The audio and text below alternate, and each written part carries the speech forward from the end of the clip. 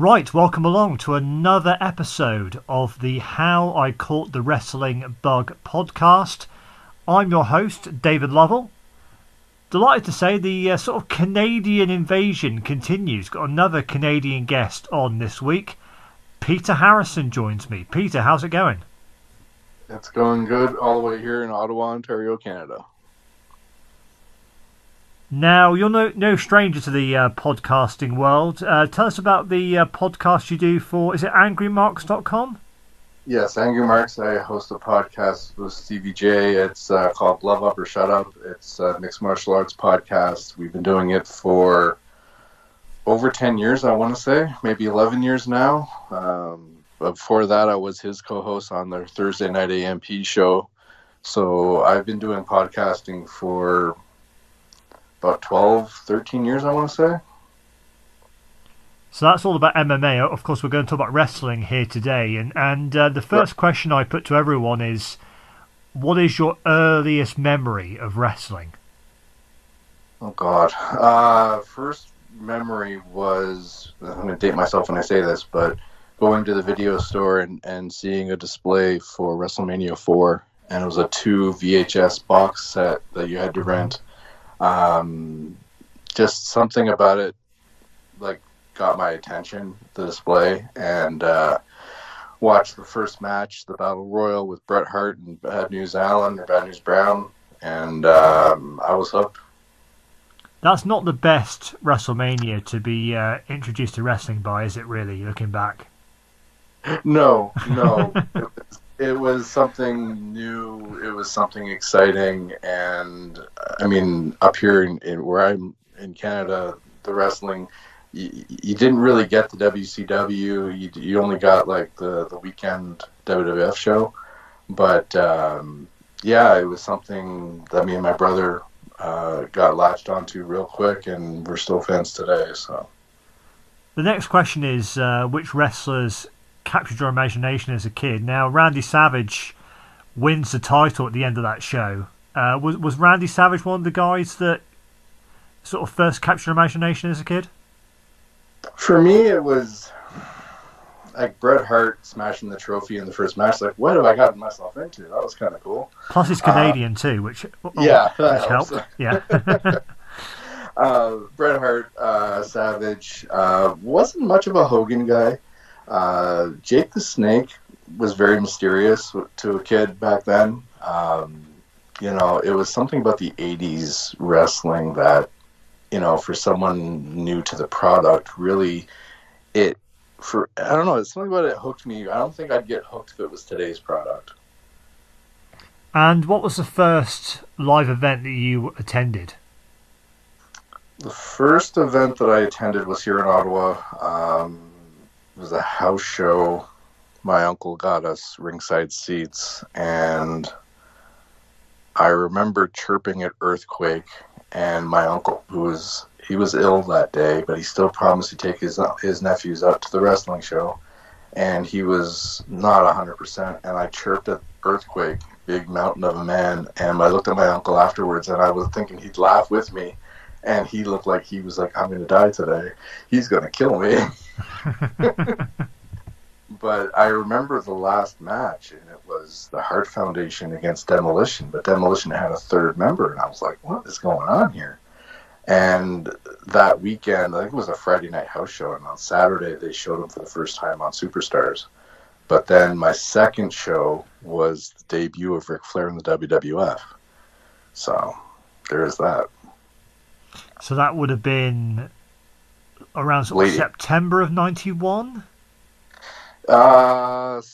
Yeah, it would have been fall of 91 when Flair was there. I think my first house show might have been 6 or 8 months before that. I can't remember exactly, but I remember the Flair one because I saw the robe. Obviously, the robe catches your eye first, and as a kid, you're like, what is that? And then you see the big gold, and I'm like, okay, I know he's not the champion. And he's picking a fight with Piper. Okay. They know each other. That was an interesting night for sure because it made me go get the magazines and what limited wrestling magazines we had up here. But,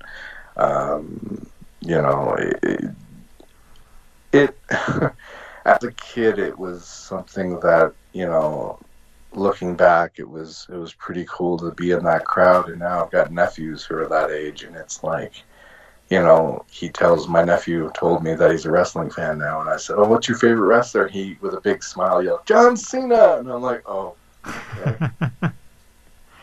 So you had no knowledge of who Ric Flair even was at that point? No, because we never get WCW. I mean, WCW only in certain parts of Ontario and in the western provinces. But I mean, I from the only time I think I've heard of Flair was through the magazines. So from that point where you started watching around WrestleMania 4, which would have been, what, 1988? Yeah. Through to today, so 33 years on. At any point, did you ever sort of stop watching wrestling or lose interest at all? I was thinking about that the other day, and I was like, I don't know if I ever stopped, because I've heard friends of mine say, well, I didn't watch for 5 or 6 years, and I would have to fill in the gaps for them. But I mean, my life, over the years, I've always been a wrestling fan, and by proxy, it led to me becoming an MMA fan and then an MMA journalist. But it's something that I've never not watched it. It's always been a part of my routine almost. But obviously with WWF, or WWE as it is now, a lot of people, have stopped watching the WWE altogether. I mean, where are you with the WWE today? Do you still watch it at all? Yeah, I still watch it. I watch more or less the pay-per-views. I don't really watch the week-to-week stuff anymore. I watch AEW and New Japan more than WWE, but I've also expanded my horizons. Like, over the last few years, I've watched a lot more New Japan, become a fan of them. I think a couple of months ago, I started watching NWA, just to see what they're about. But AEW for sure. Years ago, I still have them downstairs. I think I still have a bunch of Ring of Honor DVDs as well. So, I mean, I've got a vast collection of DVDs over the years where I'm not saying I was bored with WWE, but I knew there was more out there than just them. They weren't the only game in town. The next question I ask is, what are your viewing habits now? So we've kind of pretty much covered that. So you watch Dynamite every week. I mean, who really grabs you right now on Dynamite? Who do you really enjoy watching from week to week? So here in Ottawa, like, there's well, before COVID, of course, there was a pretty good independent scene with C4, and then I would go to Montreal, watch IWS. So I know a few of the guys who were in AEW, like Evil Luno, Stu Grayson, Ethan Page. Those guys, it's really cool to see, the local talent on the big stage. There's some people like Josh Alexander's another name who's killing it in Impact right now. It's really cool to see when we had wrestling here that the big names would come in and challenge, like the Josh Alexanders, where it was Jeff Cobb came in for a one-off and he fought Alexander in a great match. But to see them now succeeding on their own, and seeing guys from IWS, like IWS produced guys like Kevin Owens, Sami Zayn.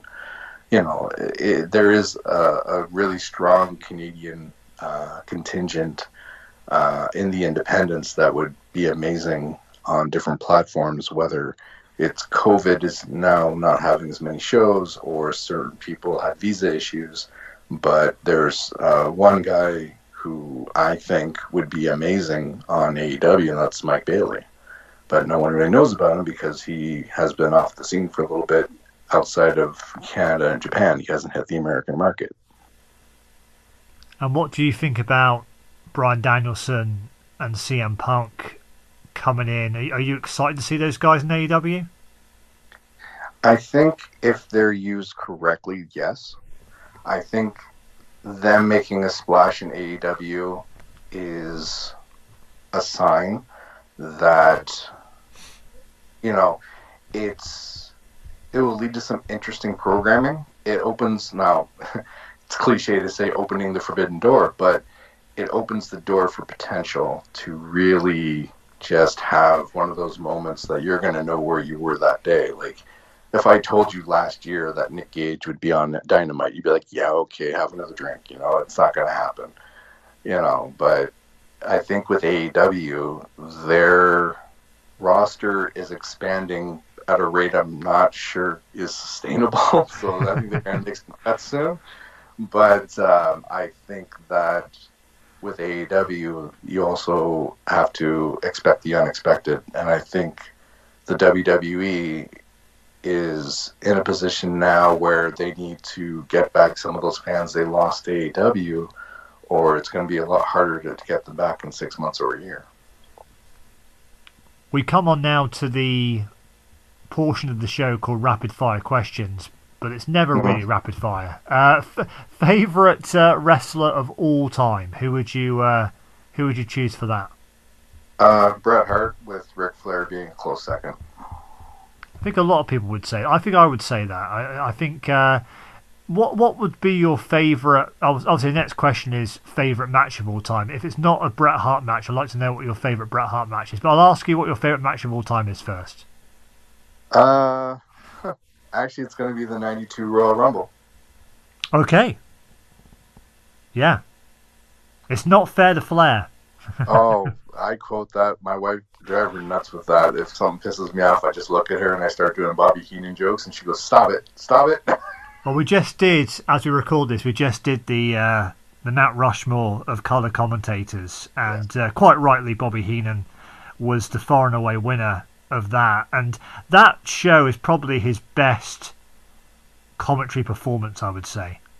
Yeah, I mean, this is what happens when you don't have a script, when you are able to rely on your personality for it to shine through. The greatest wrestlers on their promos didn't have a script. They just didn't. It was themselves turned to 11. Give them a couple of talking points, and out you go. Simple as that. I've not seen that match for a while, but I did go back and watch it. I don't know, maybe 5-6 years ago, and it's really, I don't know what the word is. It's quite a depressing number of guys in that match who are no longer with us. I'm not sure if you actually looked at that list of the 30 guys, maybe half of them are no longer with us or something. Because when you think about it, I mean, Kerry Von Erich is in that Rumble, I believe. The British Bulldog is in there. The Warlord, I think, is in that match. Yeah. I mean, there's a number of guys. I mean, Macho Man, Piper. Yeah. Yeah, I mean, the list is Boss Man. Yeah, the list is absolutely endless of guys who are no longer with us. But yeah, I mean, has the same problem. WrestleMania 8 had that problem for sure. There's a lot of, I think it's like 2/3, and I think there's some matches in there where it's like the only person living is the referee. It's like that's cold. That's just crazy. Unless, of course, the referee is Joe Morella on one. Well, yeah, that's true. I mean, I think the match I remember seeing recently from WrestleMania 8 was Savage and Warrior with Sherry in the corner. And it's like only Hebner's left. Right. Yeah. Yeah, and even the WrestleMania 7 match. One of my favorite matches was Macho Man versus Warrior, where obviously Savage and Elizabeth get back together at the end of the match. Oh, was that 7? That's right. Sorry, my memory is starting to go, I guess. It's funny that you look back at the history of WrestleMania and it's like somebody put a post in the group the other day where it's like somebody better check on Sergeant Slaughter because WrestleMania 1 through 6, Hogan's opponents are all gone. Yeah. I should point out the Warlord is actually still with us. Yes. I don't know why I said that, but yeah. The Warlord is definitely still with us. But anyway, so favourite match would be the 92 Royal Rumble. But favourite Bret Hart match, what would you choose for that? That's a good one.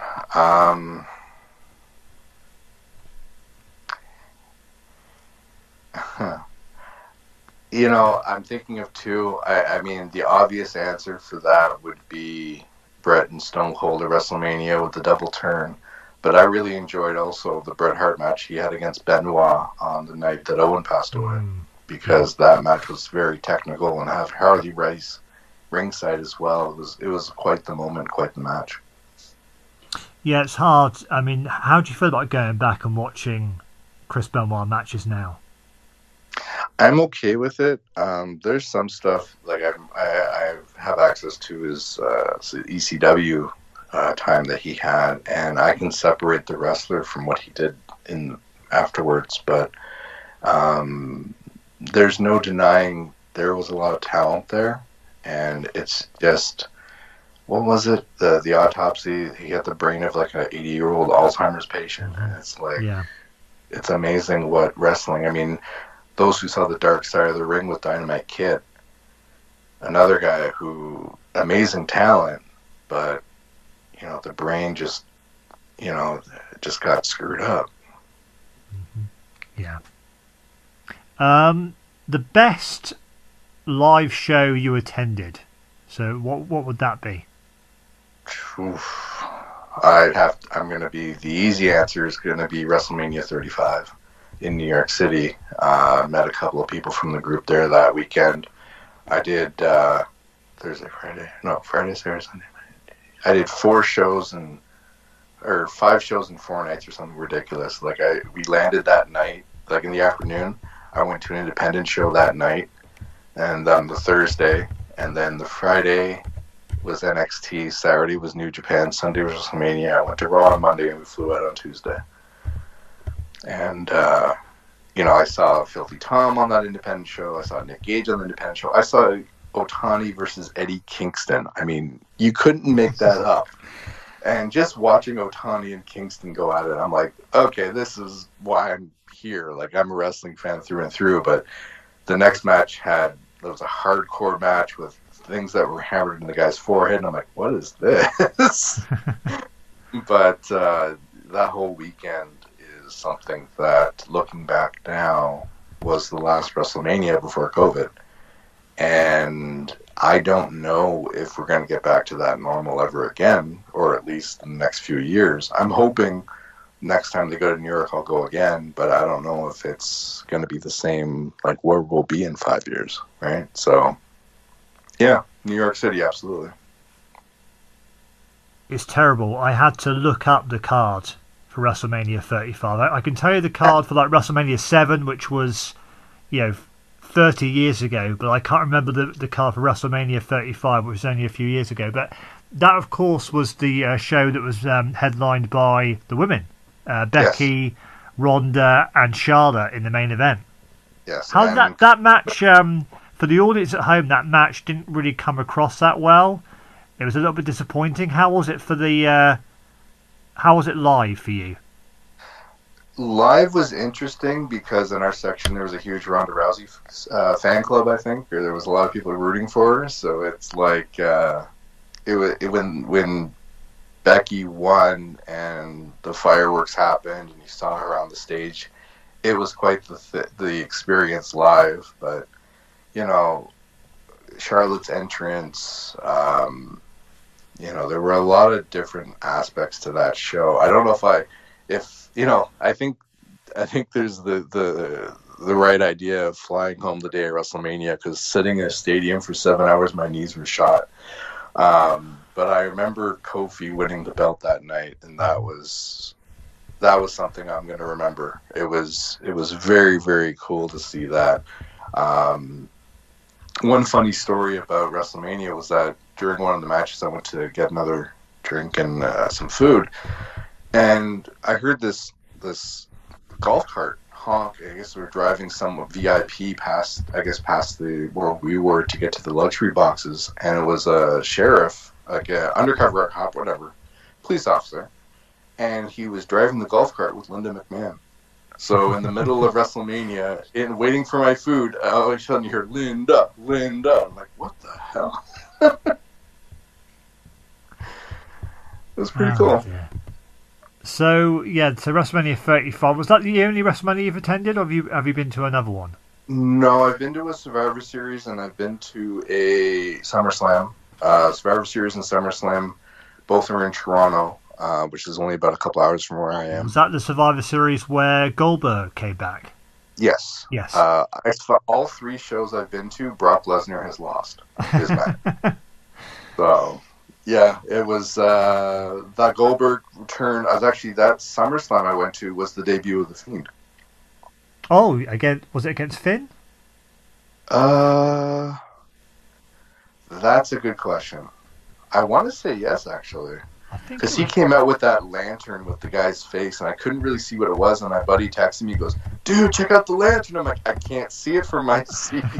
So he sends me a screenshot. I'm like, "Oh, that is so cool." But to hear the remixed version of that song for the first time, like I'm talking about, I got goosebumps right now. So I can't believe that Bray Wyatt was released. I really that's out of all the releases they've done, and some have been head scratching. That's definitely the biggest head scratcher, isn't it?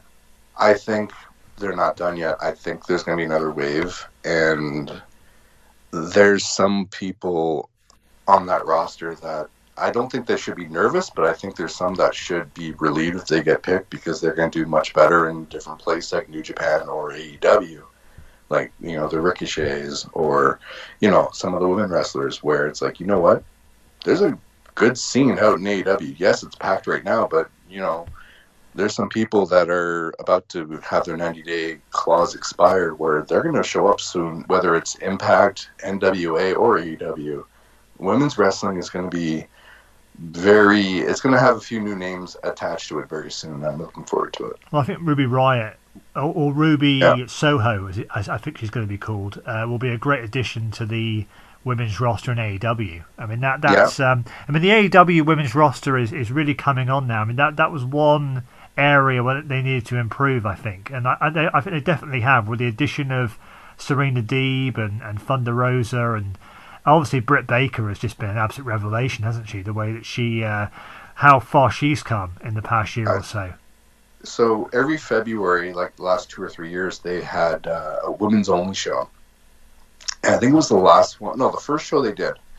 It had Tessa Blanchard against Britt Baker one-on-one. And within 1 minute, some idiot fans started dueling chants of Adam Cole, Ricochet, Adam Cole, Ricochet, and Tessa just would have none of it. She looked at the crowd and goes, "We're not doing that today. Tonight's about the women." And that guy shut the hell up real fast. It was really cool to see. But Tessa Blanchard, the Iconics, those are names that haven't debuted yet anywhere. So I think they're gonna be names to look out for, hopefully soon. Back to the WrestleMania weekend you attended. So the takeover that you went to. Yes. So that was the one with, was it Gargano and Adam Cole? Yes. 2 out of 3 falls? Yeah, that was pretty cool. And I'm trying to think, was it Walter and Pete Dunne on that show? Those chops, my God. Even where I was sitting, you could hear that sound just reverberate, and it's like, okay. And I didn't think it would be matched until I went to Madison Square Garden. I saw Suzuki, and I'm like, yep, I'm in the right place. Where do you think Adam Cole goes from here? Do you think he'll re-sign with WWE and be on the main roster? It's something me and Stevie J say over on our podcast, Glow Up or Shut Up, where certain fighters in MMA, like we talked, Thursday Night AMP we did was a wrestling show. So we did wrestling podcasts, we interviewed big names. But now on the MMA side, when you pick certain fighters, it's your head or your heart. Like last weekend's UFC main event, we wanted to pick your heart. You wanted to go with Derek Lewis, but we knew Gane was the big favorite. I think with Adam Cole, it's the same thing. Do you want to go with your head or your heart? Because he's got a lot of connections still with NXT. And Vince is offering him, all these things. But at the same time, they just released 12 people. Do you want, the money is good, the push is good, but how long will that push be for?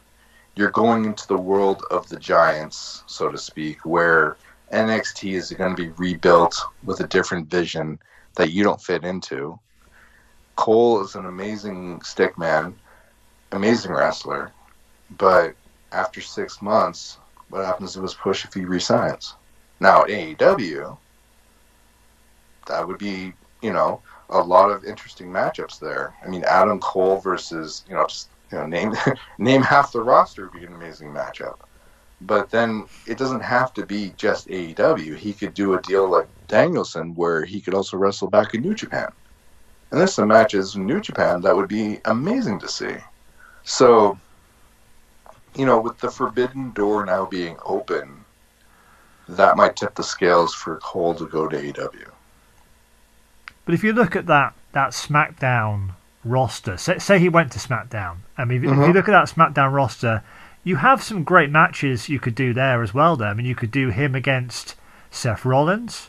That'd be a great match. Him against Shinsuke Nakamura, or Cesaro, or there's any number of guys. But like you say, I mean, when was the last time somebody came up from NXT and did well on the main roster? I mean, Matt Riddle is doing okay. I mean, I think Vince likes his act, so he's getting a lot of TV time with obviously Randy Orton right now. But I mean, the last guy to really do well from NXT to the main roster was what, Drew?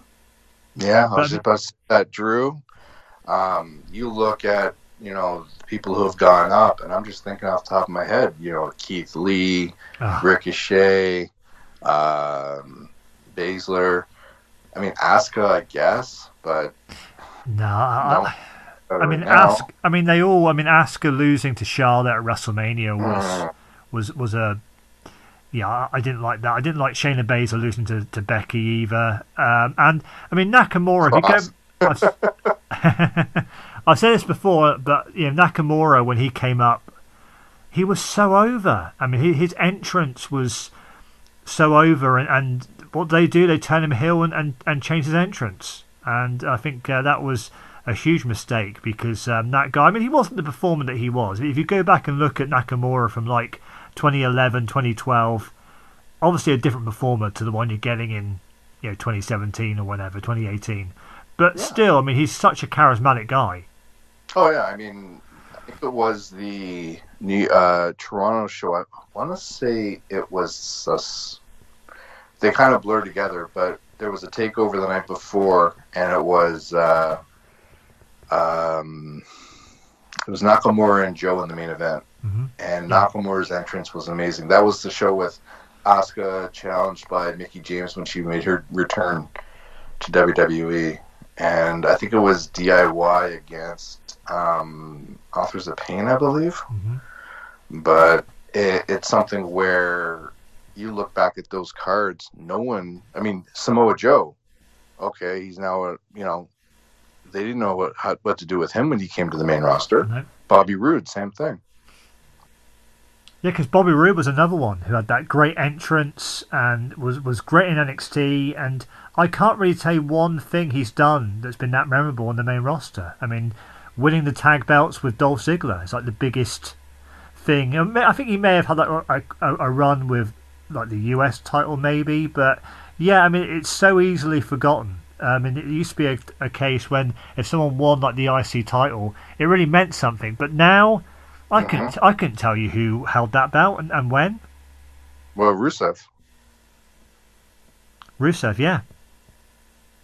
Same thing. Yeah, same thing. Absolutely. Yeah, I mean, we could name any number of guys. We'd be here all night. we'd be here all night with guys that they could have really got behind, from Wade Barrett to Cesaro to whoever. I mean, there's so many examples where the crowd got behind them and they didn't listen to the crowd. They were so hell bent on pushing Roman Reigns down everyone's throat. And then the ironic thing is, when they actually could manipulate the audience and get them to do what they want, that's when they turn Roman Reigns heel. Well, as of this recording, no one's left from the Wyatt family. No one's left. No, absolutely, yeah. No one left from the Wyatt family, yeah. But I do think Roman Reigns turning heel was a great move, though, and I think that I mean, the past year or so, I think it actually is a year, because I think he came back at SummerSlam last year. The year that he's had has been better than the last 6 or 7 combined. Yeah, I think he's a unique case, and you can kind of see where the long-term story booking is for WrestleMania with him and The Rock. But I mean, if they didn't have long-term story booking, I mean, the Usos wouldn't be where they are right now, for obvious reasons. It's just a shame that on SmackDown, it's almost becoming Raw because you're getting the same matches over and over and over again. And, how many times can we see the Usos and the Mysterios? Right, yeah. And I mean, they've kind of got themselves into a corner where no one can really... Who can believably beat Roman at this point? I mean, the only guy they can probably put against him who people would actually think could beat him would be Dwayne, but I don't think Dwayne beating him is the right move at all. I know that people want to see Big E, Big E become a top guy, but I don't see Big E beating him. Well, I could see Big E beating him, but I thought the way you do that is you book that triple threat with Cena and Finn, and then at the end of the match, have Big E do a cash-in. Yeah, that could work. Yeah. It took 3 guys to beat me, and I'm going to challenge my rematch at the next pay-per-view. Certainly one way of doing it. But yeah, I think Big E... I do hope they get behind Big E. I think they've got something there. I mean, maybe they should have done it sooner, but you can say that about a lot of guys. I mean, look how long it took them to get behind Kofi. And that was kind of by... That wasn't really planned, was it? Because, I mean, it was Elimination Chamber that he wasn't even meant to be in. I think it was Ali. Yeah. And he took the spot, and the rest is history. I mean, they fully got behind him. It's kind of a similar thing in a way to Daniel Bryan. When Daniel Bryan got over in... A good interview with Big E. He did one with Renee Young on Oral Sessions. And, it's a great listen. If you're not a Big E fan, you're on the fence about him, listen to that interview, and you'll become a fan of Big E. Yeah, no, I think he's great. I always have. Yeah, he's always had great potential. The last question that I put to everyone is really, it could be answered in several different ways, but it's, if you could change one thing about the business, what would it be? So is there one thing that you look at right now and think, well, if I could change that would make a huge difference to wrestling as a whole? So I really put some thought into this, and I'm a big believer of the butterfly effect, where if you change one thing, other things do or do not happen. So my answer to that would be, if the screw job didn't happen, would Owen Hart still be alive? And I think if we still had Owen, can you imagine Owen in today's environment? Do you think Owen trainer in NXT wouldn't that be amazing? Oh, absolutely. And even, when he died in 1999, that was right before Jericho was to come into the company. It was right before, Benoit and Eddie Guerrero and Dean Malenko were all going to come in later that year. Kurt Angle was about to come up. Yeah. Look at all those great matches we could have had with Owen as well. Yeah, Owen was one of a kind. And, I don't think if the screw job if the screw job didn't happen, and the next night in Ottawa here, I was actually at that Raw when Rick Rude was there, and beginning of the show, and the heat as he started talking, we tried to drown him out with booze. And when Shawn came out, oh man, he was so hated that night. And there's been a lot of wrestling history here in Ottawa, I have to admit, but if that screw job didn't happen and Brett was allowed to drop the title here in Ottawa that night and then go to WCW in December, I don't think Owen would have become the Blue Blazer. I think that maybe he would have gone to WCW. Or maybe, he would have done something else. He might have left wrestling entirely. We don't know. But I think that you can make a correlation that if Brett didn't get screwed, maybe Owen would still be here. I kind of find it baffling in a way that people take Vince's side on Montreal, because if you look at all the facts, I don't see how, and especially if you watch Wrestling with Shadows, I don't see how anyone can come away with that not being on Brett's side. Because, Shawn Michaels was, let's be honest, Shawn Michaels today is a whole different guy. I mean, he's completely changed. But back then, he was a prick. And he was an absolute nightmare to be around, and he caused all kinds of problems. I think, in a way, it's a shame that the Bret Hart of the 90s couldn't wrestle Shawn Michaels from the 2000s, because we would have got some tremendous matches out of it. Unfortunately, they couldn't put their differences to one side and have those great series of... I mean, they had great matches, but they could have had a great series of matches. We never got to see that. They could have had another WrestleMania match at 13. That never happened. I think they meant to wrestle King of the Ring, and that never happened. And it's such a shame that we didn't get that great... I mean, it was a great rivalry, don't get me wrong, but more from behind the scenes rather than actually wrestling in the ring, if you see what I mean. I mean, it wasn't like where you can look back and go, wow, look at all these great Bret and Shawn matches. I think also when you look at Bret, if he was wrestling WWE guys in the 2000s, Bret versus Kurt Angle would have been amazing. That's a dream match. That's the ultimate dream match as far as I'm concerned. Yeah, that would have been something to see, because I mean Shawn versus Kurt was amazing at WrestleMania 21. Yeah, that was a good match. There's some like dream matches. I mean, we talked about Owen. Can you imagine Owen and Eddie? Oh, yeah. That's spectacular. Yeah, there's so many guys that Owen would have gotten to work with, which it's one of those great tragedies. But Montreal, I mean, I don't see how anyone could not come away from that on Bret's side, because at the end of the day, this argument that he would have taken the belt to Nitro, and I don't think any of that would have happened. But I mean, the amount of trouble that was caused by Rick taking the belt back in '91, and then Medusa dropping the women's title in the trash in, what was it, '95 or '96, whenever that was. I don't think they would have gone down that road. And Bret's not the kind of guy to do something like that anyway.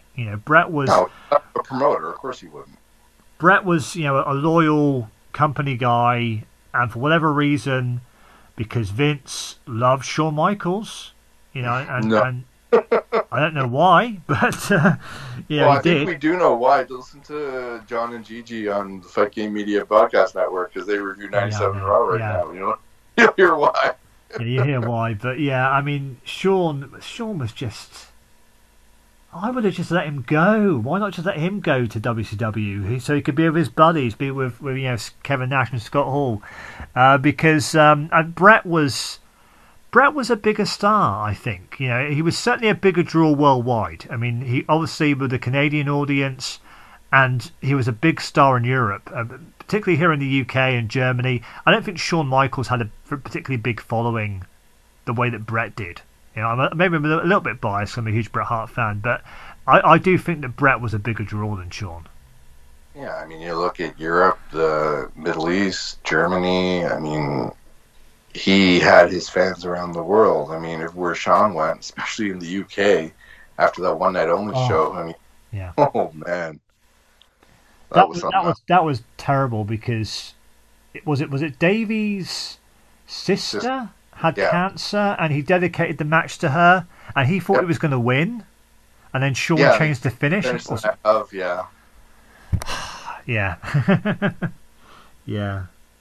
Shawn didn't need to win the European title either. That was such a pointless title change, because didn't he just drop it back to Triple H? Didn't they give it to Triple H after that? I think they did that schmoz on Raw. Like the he beat me, okay, you're the new champ, you're facing Owen Hart tonight. I